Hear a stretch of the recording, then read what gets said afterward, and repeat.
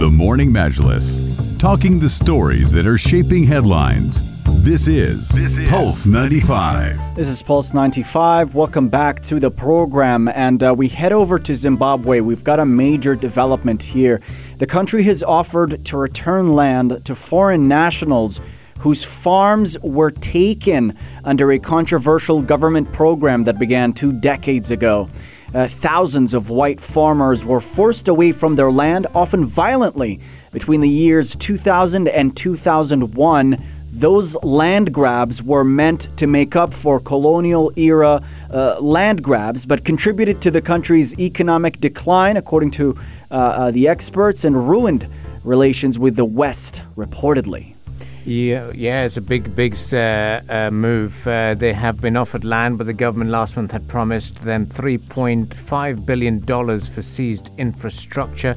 There was a separate compensation scheme for the local white farmers. However, it's going to be big news because the United States has said the compensating farmers or compensation of the farmers is one of the prerequisites for them to lift those sanctions. And ever since the Zimbabwean government and people have said goodbye to Robert Mugabe, the hopes of this were getting higher, and now we finally got this. Indeed, Abdul Karim, Zimbabwean government actually promised foreign citizens who had their land seized that they could now apply to get it back. Hundreds of Europeans, mostly Dutch, British, and German nationals whose investments were protected under international agreements, could benefit from this offer.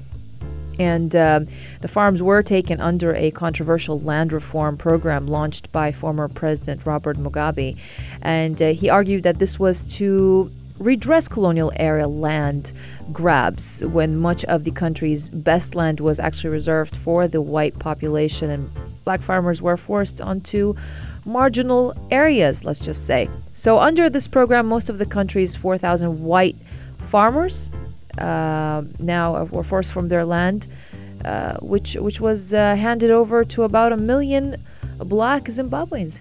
Yeah, and these new policies are set to help secure assistance from the international community, who place this as a conditional before they give aid or invest in any way, shape, or form. And the willingness to undertake political reforms in Zimbabwe will determine international intervention in whatever degree. Now, Zimbabwe's economy has been reeling. Food and fuel scarcities are chronic. Power and water shortages occur often.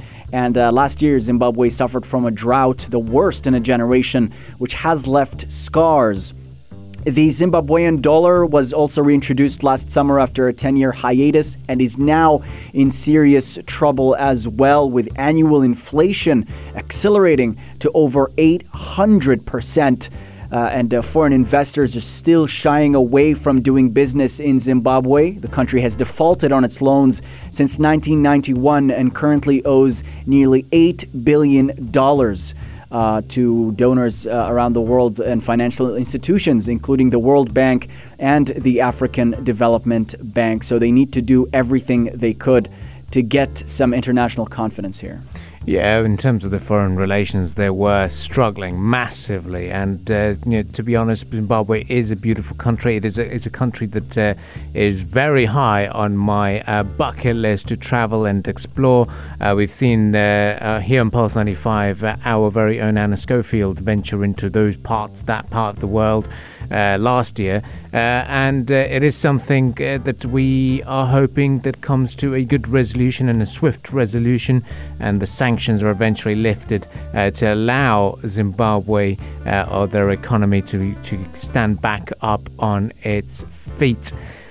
And to repair relations with Western nations. Absolutely. That's very, very important. And it's a new era ever since Robert Mugabe had passed away. Well, time now for us to take a bit of a breather here on the Morning Majlis. We have plenty of musical entertainment lined up for you, and we're going to be celebrating with a bit of Ed Sheeran as well, because he's now starting a new chapter of his life. What's happening?